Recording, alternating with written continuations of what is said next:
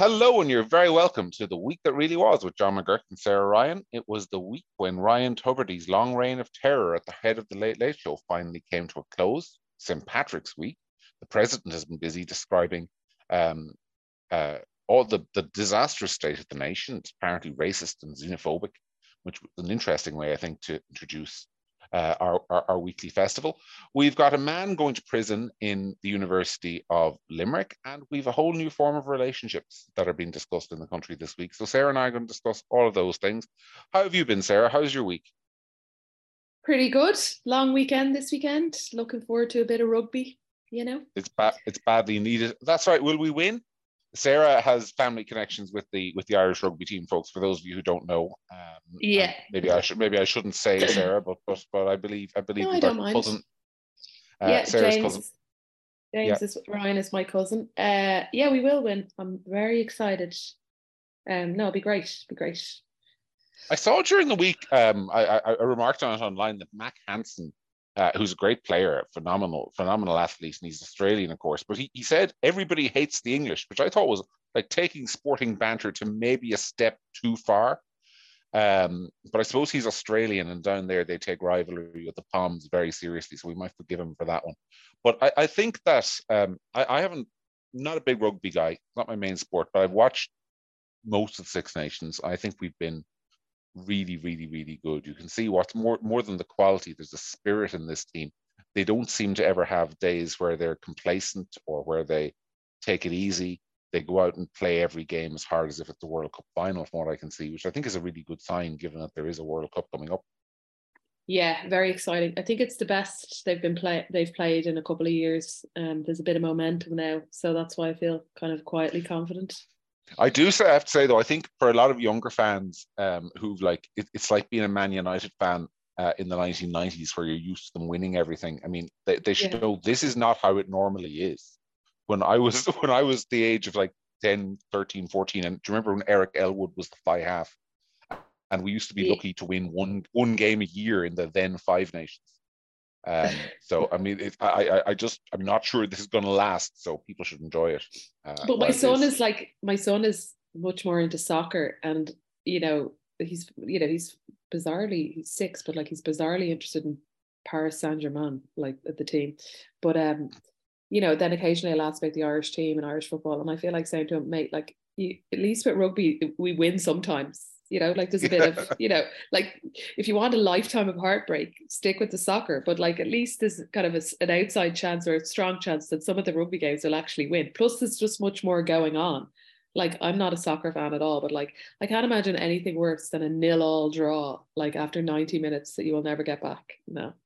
Yeah, well, my wife's the same. You just have to appreciate the tactics and the counter pressing and all that sort of stuff. You have to get into it. Sure. But anyway. What do you make of Ryan Tubridy stepping down? I was a bit kind of surprised. Like I don't know. I thought there was going to be a bit more time. I think it's overdue saying that. But I'm also just a bit like, this will now be months and months of sort of positioning and plawmossing about how it should be a woman, and it'll be, somebody. It absolutely 100% will be somebody that we already know well, and it's all very boring. I have to say, I don't watch the Late Late Show, but I have to say I was surprised for a couple of reasons. Number one, Ryan is a young man still. I don't think he's even 50 yet. I mean, the Late Late Show is kind of the peak of a broadcasting career in Ireland. There ain't many ways for him to go up from here. I think if he'd wanted the job, he could have kept it for another 15, 20 years. So he clearly doesn't want it anymore. This isn't a case of him moving on to bigger and better things. I'm sick of this. And I wonder whether it isn't a poison chalice for whoever takes the job next. Because, one of the things about the way broadcasting is going in Ireland is that the audiences for RTE in particular, but for a lot of traditional telly, are getting older and older. You have options now on a Friday night. You don't have to watch the Late Late Show. You've got Netflix box sets, you've Amazon Prime, you've Disney Plus, you've got I can't believe it's not Disney Plus. You've so many streaming services, so many different forms of media, that I think the long-term prognosis for the Late Late Show just ain't good. And I think and whoever also takes as it a on, sorry, as a direct competition, you also have Graham Norton, who doesn't have the latest Z-list Irish celebrity as the guest. Yeah, he's got Tom Hanks and Steven Spielberg and all Yeah, the A-listers, and I mean, and it's a more entertaining show. The interviews are better. yeah, The first question he asks people isn't, and what do you think of the UK? yeah. The thing is, I mean, for me, I can't watch the Late Late Show because I find it very odd the way everyone who comes on it has to say how great Ireland is to Yeah. win the approval of the audience and the host. I just think that's an embarrassing national trait we could do without. But yeah, it's just not very good. The last time I watched it, I was in my parents' house. I think it must have been Valentine's Day 3 or 4 years ago, and that was when they started the Valentine's Oh specials. And I Lord. just thought, they must be desperate for views if they're reducing themselves to that. So I don't Yeah. think I don't think it's a job anyone would want. But I mean, clearly somebody's going to be lumbered with it, and somebody's going to be lumbered with it with the excitement of probably being the first female host. Which I mean, first of all, for a show that in the past was certainly at the fore of like some of the more cultural transformative moments in Irish history, and was something that was worth watching. It's had a remarkable lack of moments in the last 15 years. Apart from drunk people making their way onto the stage or whatever, there's not been a lot of interesting kind of, you know, moments that have occurred on that show that you would watch back and say, wow, this was really the moment where X, Y, and Z happened. But the other thing about it is, and I actually don't, I don't watch it either, but I don't mind Ryan on the radio. Like I would sometimes have it on when after the school drop in the morning, and I don't mind him. Like, I think I don't agree with a lot of his views, and all that goes without saying, but I think he's quite a bright guy. And I would say that job is unbelievably boring. If it's boring to watch, John, it must be really boring to do every I, week. I I'd say you're right. So you said something interesting there about how it's changed as a show. And I remember saying to somebody a couple of years ago about the Late Late Show, and you brought it back to me, that it used to be a show that challenged the national consensus. You had the old line that there was no sex in Ireland until Gay Byrne invented it. Mm-hmm. And it used to it used to it used to touch the untouchable buttons and eat away at sort of the respectable mores of society in a kind of slightly subversive way. Whereas now it Exactly. does the absolute opposite. It is now a show that is consistently about reinforcing the national narrative. I thought it was really telling today that Micheál Martin paid tribute to Ryan Tubridy for, and one of the things he paid tribute to him for was his leadership during COVID. And I mean, that says a lot about where the show is positioned now. I mean, number one, that TV presenters shouldn't be national leaders during any crisis, and Micheál Martin was doing himself a disservice in pretending that Mm-hmm. an RTE presenter was leading the country during COVID. But secondly, it shows the degree to which the government believes it can rely not by the government. I don't mean Fianna Fáil or Fine Gael, but I mean the state believes it can rely on RTE and the Late Late Show in particular to reinforce the message in any particular given week. Yeah. And so it's lost any edge it had because it is now constantly about. I mean, I used to say, I always strikes me with Tubridy that he has two modes as an interviewer. He has Cuddly Ryan, and then he has Scrappy Doo. And Scrappy Doo is reserved for Peter Casey, for example. I don't know if people Yeah. remember the time Peter Casey went on after the presidential election, or a friend of mine, Declan Ganley, once got the Scrappy Doo treatment on the show. The show, like if you were somebody who comes over, or the guy who was Donald Trump's press secretary, Sean Spicer, do you remember he got the punch in the Oh face yeah. treatment. But if you're somebody who we like, and by we I mean official Ireland, then you never get a tough interview. But if you're somebody who challenges the consensus, you now do, and that's a complete flip of the script from the way Gay Mm-hmm. Byrne used to do it. So Well, yeah, who do you think will get the job? I don't know, Sorry, but yeah, just on that, it's an infomercial for the latest pop woke, moment. So whoever's, the latest thing, that's who will be on the Friday night. And I think what you're talking about, and I just suddenly remembered that when I was in college, I did some elective that I, didn't show up to sign up for them until Thursday afternoon, so all the good ones were gone, and I got some Friday morning at 9 a.m. Class, and it was about feminism in Ireland or something, and there was an entire lecture about this nighty scandal years and years ago, where couples came on to Gay Byrne's Late Late Show to talk about, couples would be asked questions about themselves, and if they were able to give the answer that their husband or wife would have given, they won a prize or whatever. And the question was, what color nightie did your wife wear on the wedding night? And the husband said blue or whatever, and she said, I didn't wear a nightie. And people were scandalized that like she had said that she did not wear a nightie on her wedding night, and it was like a huge scandal.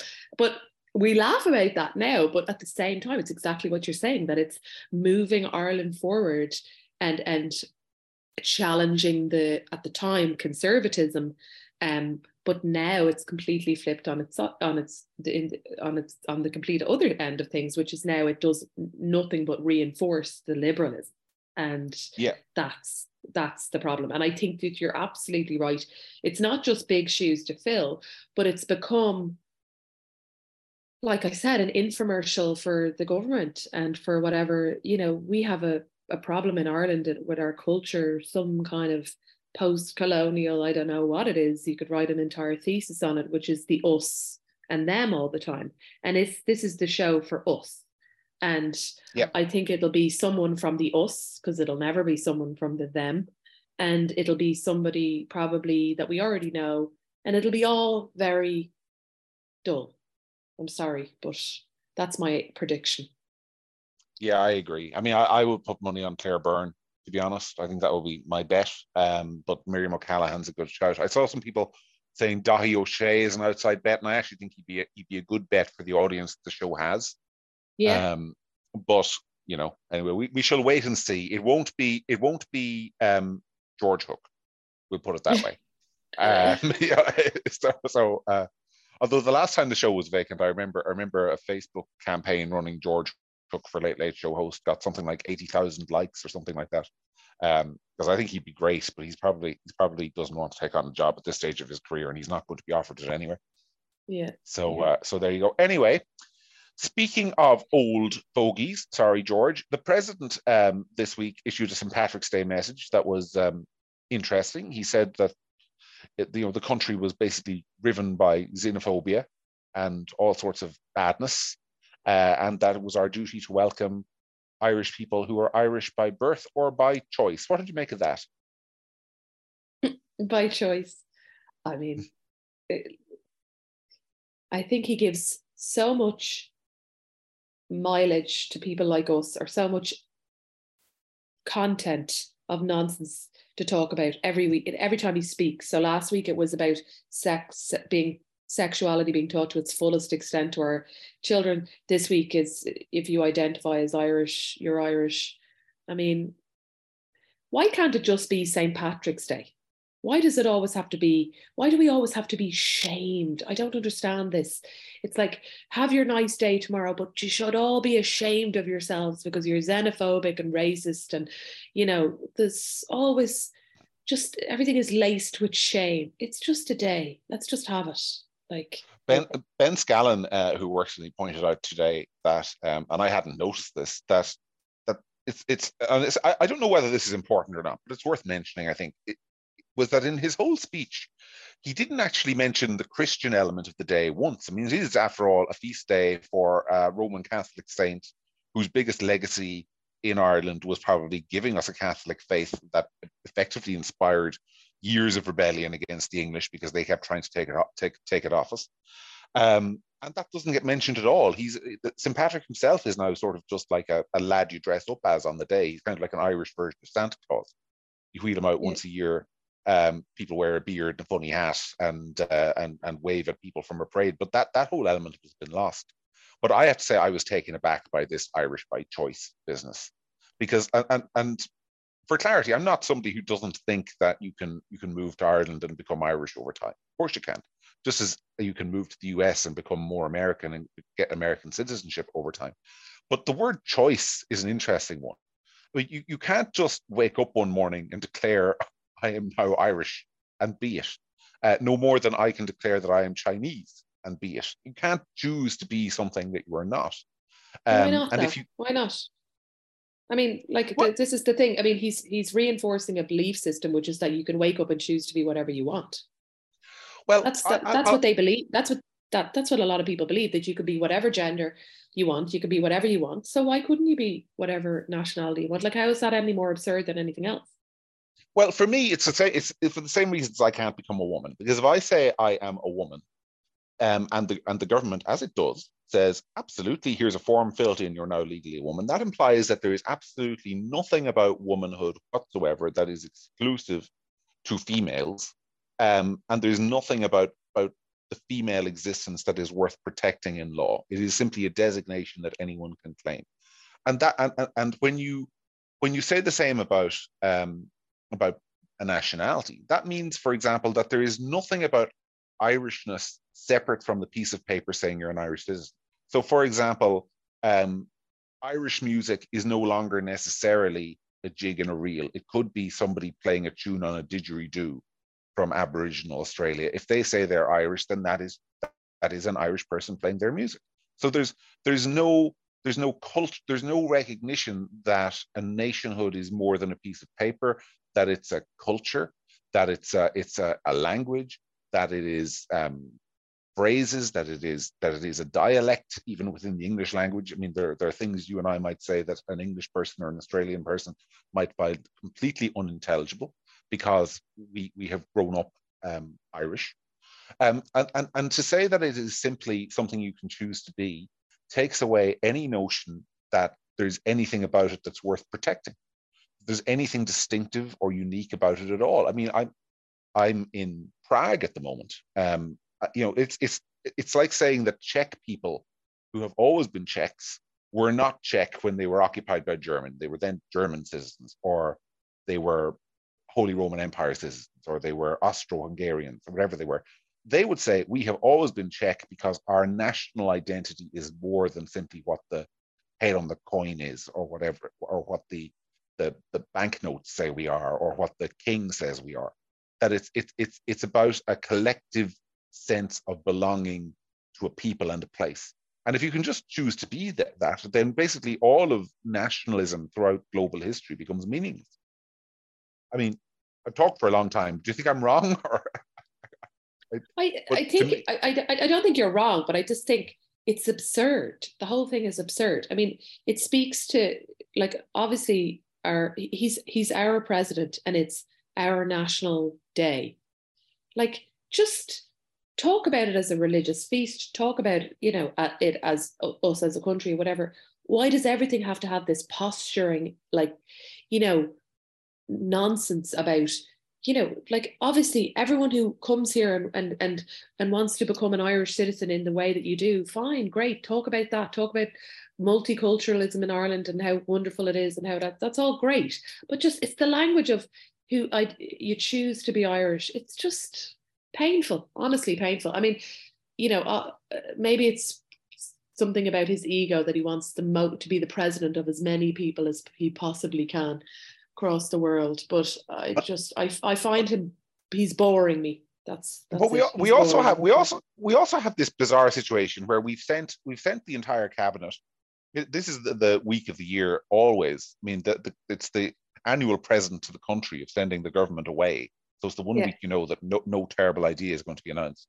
But we've sent them to China and Australia and Hong Kong and South Africa, and I saw somebody was in Sierra Leone, and we've got 10 of them in the USA, visiting people who say they're all Irish.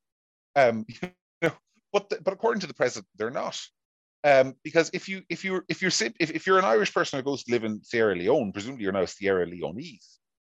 Or if you're in China, you're now Chinese, or if you're in America, you're American. So on the one hand, we're saying, actually, when you move from one country to another, you retain your national identity. You're still Irish. Your children are Irish. Your children's children's children, in the case of Joe Biden, are Irish. But that doesn't happen if you migrate into Ireland. If you migrate into Ireland, all of a sudden, you're one of us. Away the lads. I mean, there's this massive contradiction between the two positions that, I mean, will never be resolved and can never be resolved because, as you, I think, pointed out, it's not a logical position. It's just an emotional virtue signaling disposition that they have. And it comes back down to the same thing over and over again. It was the same last week. It was the same the week before that. And every time the president comes out and makes one of these speeches, that nobody ever challenges him. So he gets to say whatever he wants. It's bizarre state of affairs. I mean, why is that, do you think? I presume it's because they all think he's more popular than they are. So they'd lose a fight if they picked one with him. So it's just, I mean, I've talked to politicians who tell you that they all quietly roll their eyes when he speaks. But even if it wasn't politicians, John, even if it was a journalist, it's just an absolute chronic lack of testicular fortitude when it comes to calling out the president on anything he does ever.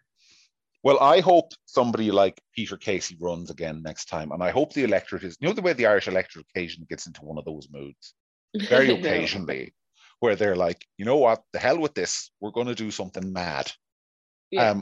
I hope they do. I hope they do something mad. I hope they. No disrespect to Peter Casey. I don't think it'd be mad to elect him president, but I think a lot of the voters might think of it as sort of an exotic thing to do. But I hope they do it. There are certain things that we do as an electorate and as a people that I just love, like this, that I have a fondness for, and that's one of them. Mad stuff. Yeah.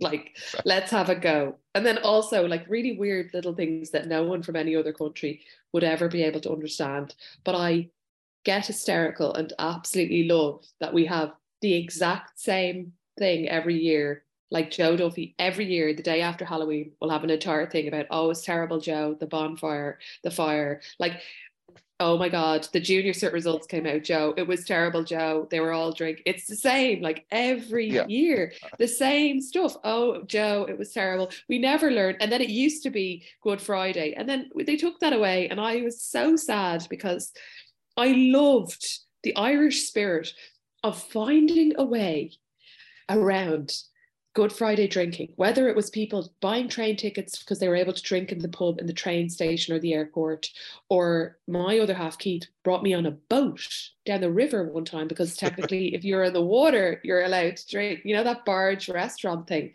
Yeah. Like, I love the spirit. I love there's just certain things that we do as a nation that I love, and sometimes having a bit of a fit or a tantrum around some kind of election amuses me no end. And it would like I thought Peter Casey was one of the that whole presidential campaign was one of my favorite like episodes of politics. Do you remember when they were doing a debate and they were all asked, would you be fine with travellers moving into the house next door to you? And they all said, yes, I'd be totally fine with it.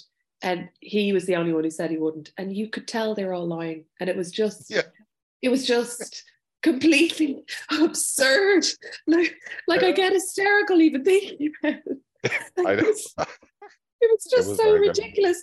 And like, we have these moments where we do these things, and I just hopefully the next presidential election, because it's been a while since we've done something mad, and I'm here for it, John. I'm here for it.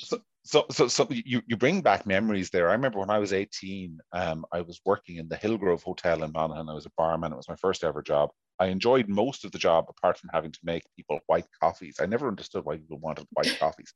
They've gone now. I think people just have like flat whites or something else that are easier to make. But in those days, it was a very complicated thing to make. But anyway, I digress. On Good Friday every year, because the hotel was closed and the bar couldn't be opened, literally management took all of us, the staff, off to some sister hotel in Northern Ireland and let us drink like mad for the day. It was Good Friday. Like in Good Friday, when I was young, you actually went out and drank more because you weren't allowed to drink. It was the drunkest day of the year. Yeah, and there was spirit and there was crack in it, and that's all gone now. Now it's just another day. And I don't know about you, but I probably won't have a drink, not of any protest, just because it's boring now. So anyway, it's fascinating. But on the president, I mean, I just don't. I don't know who's listening to him really. I think it's one of those ones where there's the media hang on his every word. There's if you go on social media, you see the people who hang on his every word, but they're the people who voted for him, probably voted for him when he was or would have voted for him when he was in Labour. I think most people, when they were voting for him, the first time it was because every other candidate imploded. Sean Gallagher had an issue late in the campaign. David Norris had one early in the campaign. I mean, he was on about 9-10%, if you remember, during that campaign. right the way up until the last week when prime time gave him the leg over by taking out Sean Gallagher. And the second time round, he was the incumbent and people felt there was no need to change the horses. But I don't think there's this idea that he's beloved. I don't think he's beloved. I think a lot of people just tolerate him and roll their eyes, like I say, and think, he can be funny from time to time. But I don't think he's this beloved national heroic figure that he's presented to be. I think the media make a meal out of that, and I think incidents like today, with what he said, will draw a line under that again for people. I don't think he's. I think the image of Michael D as this beloved man of people, I don't think that stacks up with public perception of him at all, really, and I just don't think that comes across. Do you not have a tea cozy at home with his head on it? No, but I don't think many people do. I think that's, again, a 1 or 2% proposition. I mean, the kind of people, if you go into somebody's house and you see a Michael T. Higgins tea cozy, you know the kind of people you're dealing with straight away. I mean, it's like, I wrote a piece last week where I said that for a lot of people in sort of the Irish establishment nowadays, he's like the modern equivalent of the picture of Pope Paul VI on the wall. If you went into a house in about 1978 in Ireland and you saw a picture of the Pope on the wall and maybe John F. Kennedy on the other one, you knew you were dealing with respectable people. This was a respectable Irish household who engaged in respectable Irish practices, and these were their icons.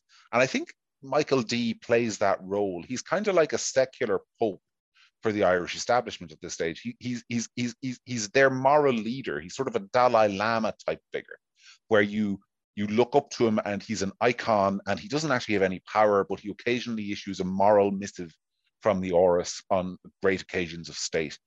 I think that's the kind of role he plays in the sort of firmament of the Irish establishment. Maybe I'm over-egging the pudding there, but I think he's less a political figure than he's kind of like just this lefty icon for people who are in our NGOs and in the journalism and in the political parties. I think he's just this kind of almost spiritual figure for a lot of them, because they're not religious, and so they need some kind of spiritual totem, and I think that's what he is. Yeah, I think he's also like his niche is more and more crowded, with people, all trying to outwoke and outcool each other, and he's less of a novelty than he used to be. Mm-hmm. Speaking of which, did you see this week Paul Murphy, speaking of people who are so woke, calling his child or raising his child as non-gender, non-binary, what? I don't even know. This is a child he called it in a national newspaper. I was choosing my words there so as to try to avoid using that word for a baby. But yes, utterly, I mean, bizarre. See, I don't really, I'll say something. I don't really believe. I mean, I think Paul is the classic, in his own way, if you step back a little bit from Paul, he's a remarkably brilliant troll. Because I don't think Paul, it's not that I'm not accusing him of not believing in socialism. Of course he believes in socialism and all that. But I don't think he believes that the revolution is imminent. I think he delights a little bit in shocking people. I think he delights in offending a certain segment. He would say the right-wing bigoted segment of Irish society. I think he delights in that. And do I believe that at home he refers to his baby as it? No, I don't. Do I think he's really going to go around telling the child that it can decide what gender it is? No, I don't. I don't really believe that either. I mean, maybe he will.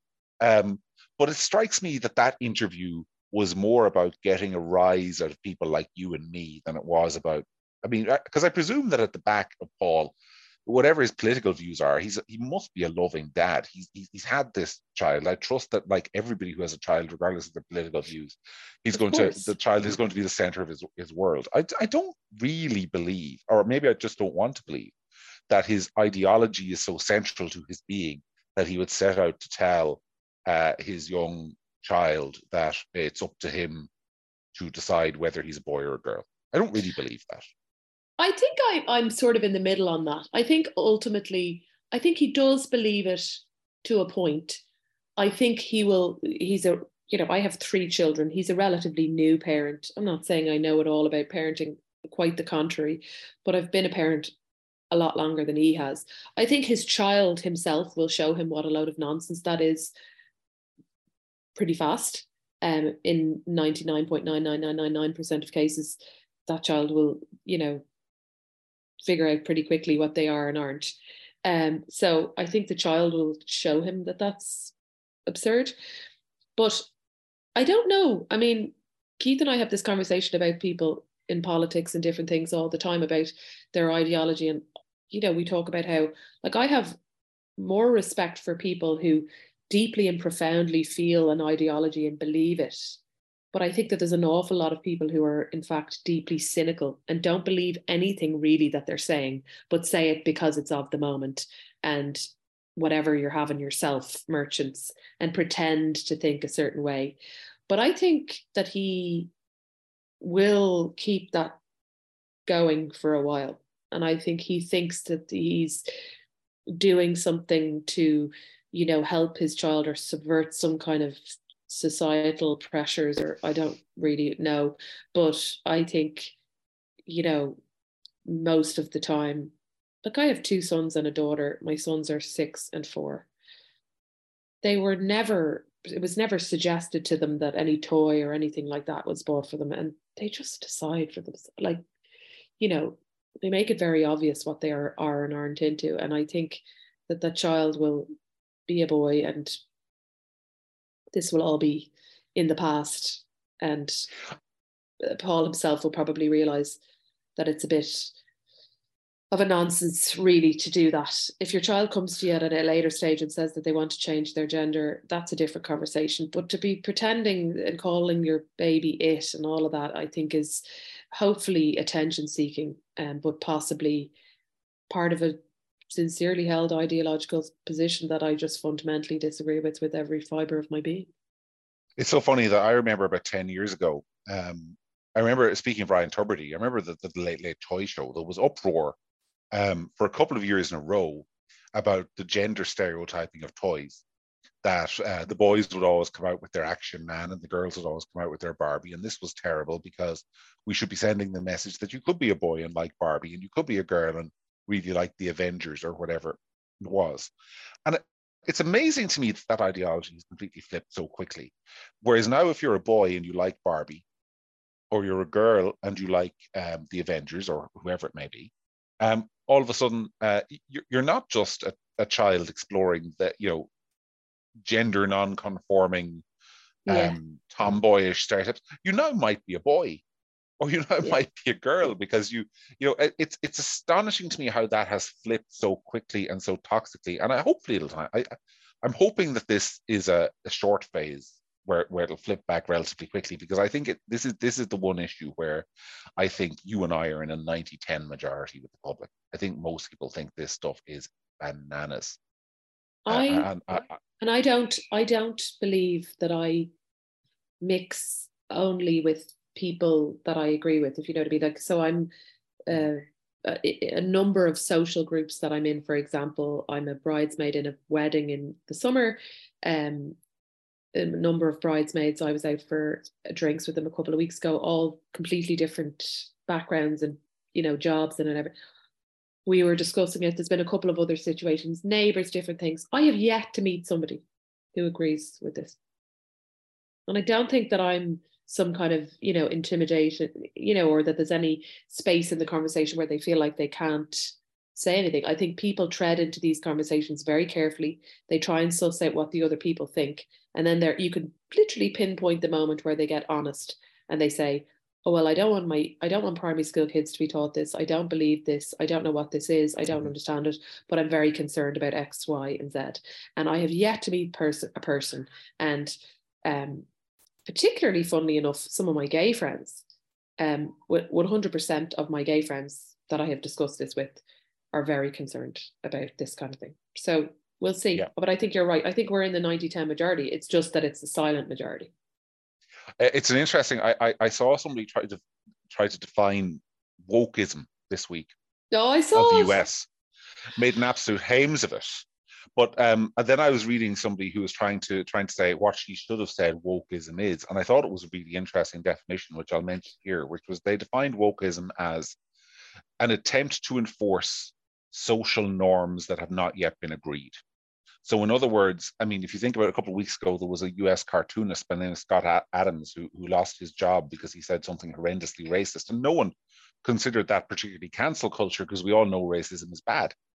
But you also see people losing their jobs or being put under huge pressure in the case of J.K. Rowling for expressing the views that little boys can't become little girls.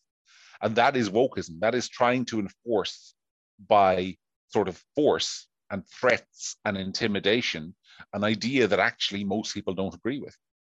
Mm-hmm. And I think there's a lot of that about it, and people are still a little bit afraid to speak up. But I think the worm is turning, at least on that issue, if not on some others. But speaking of issues, because we're getting tight on time, where the worm is turning, I was struck this week by somebody who I used to be on the radio with a lot, and somebody who I have to say, I want to say this, put it on the record because it's true. One of the nicest people you could hope to meet in person, Dilwykr Masinga. Yeah, very nice. Who announced that she was now, her and her long-term partner Anne-Marie were now in a polyamorous relationship and engaged in, they had basically a third person in their relationship. This is at least the second time I've seen this year, because there was another fairly prominent Irish pop artist who was reported earlier on in the year to be part of somebody else's relationship, consensually in a throuple. And of course, Dill said this, she's on News Talk, she's in the newspapers and all the rest of it. And I think, again, like, there's a lot of people out there who I think are just scratching their head and saying, what is this about? Why is this being, I don't know if promoted is the right word, but like, there seems to be constantly this effort to make the abnormal, and I use abnormal in its most generic sense, in that this is not normal, this is not what most people do, but to make the abnormal something to aspire to, and something cool and edgy and different. And I think that tends to sum up the way we approach so many social issues these days, which is that it's almost as if normal is boring, but doing something where you're having 3 people in your relationship instead of 2 is really exciting and fantastic and brilliant, and something we should all think about exploring. So what's your position on this? Are you identifying any third parties who might be part of your marriage moving forward? I mean, John, there has to be a limit to what I'm going to be able to sort of pretend is normal, or I don't know what the word is. Like, I know I've met Dill a few times, and I agree she's a very nice lady, lady. And I saw this and I thought, first of all, I thought the language was really interesting. She said she's coming out as polyamorous. I just thought, why do you need to? First of all, herself and Amory have 2 children, and the children are relatively young. They're not, I don't think they're much older than my kids. At maximum 12, but I think more like 10 and 8, something like that. And I don't think the public forum is a place for you to discuss anything to do with your relationship, to be honest, whether it's one person having an affair or the fact that you're introducing a third person to it. I don't get why you need to tell everybody about that, for starters. And she said, she was asked that, and she said that the reason for it was that if there was people out there, that she wanted to normalize polyamory, and that if there's people out there who felt like, they were polyamorous in secret, that, they'd find the strength to come out and tell us all about it. I mean, I think that there are people in Irish society at the moment who are relatively untouchable, and I think Dill is one of them. But let's be honest, I think that if Fine Gael TD from Ballywherever came out and said that himself and his wife were now entering into a polyamorous relationship with a local woman, that he would be laughed off stage. And why is this any different? I mean, if you want to do what you want to do, like, go for it. But I don't understand the need to tell everyone. And I think it's I think it's bizarre. I And it have was some the same. advice. Actually, I have some advice. I have some advice. If we have any listeners out there who feel themselves that they might be polyamorous and might want to introduce a third person to their relationship, I have some very good advice that will help save your marriage and relationship as it is. Okay. Shut up. Do not say it. Do not suggest it. Do not say to your partner, do you know what I think might really make me happier? Another person in this relationship. Because I suspect that unless you're very, very lucky or unlucky, depending on your perspective, I suspect that is not going to be well received. And so while I would never question Dill's intentions, which I'm sure are noble, in announcing to the world that she is now in a polyamorous relationship, I think that probably there aren't that many people who are, as a percentage of the population, who are going to say, maybe this is the life for me. Because I just don't think, I mean, those of us who are in relationships there, as you and I are, know that they're hard work as they are. Yeah. And adding another person in is just a very strange thing to do. Anyway. But also you're set what you're saying, and it's this, it's done with loads of things, that it's pretending or suggesting that there's this huge amount of this out there, and you're just being the brave one who's coming out and saying it. And it's like, well, I don't think there is. I don't think there is a lot of people out there who are in polyamorous relationships. Maybe I live an extremely sheltered life, but I don't think there is. I don't think there's a wave of people secretly living this way. I have a friend who is a family law barrister, and years ago was involved in a case where the husband and wife had a third person, they were a throuple, and there was another woman in the relationship, and this all, made their divorce very complicated. And that was unheard of. This was kind of a subject to lots of discussion in legal circles because it was unheard of. And this is the same. It's two things struck me, like I said, coming out. It's like, I don't know, the need to talk about it, and the fact that if it was like I said, some Fine Gael senator from the back of Beyond coming out and saying that his wife and himself are now added Mary from the local centre to their relationship, he'd be laughed off the stage. They would.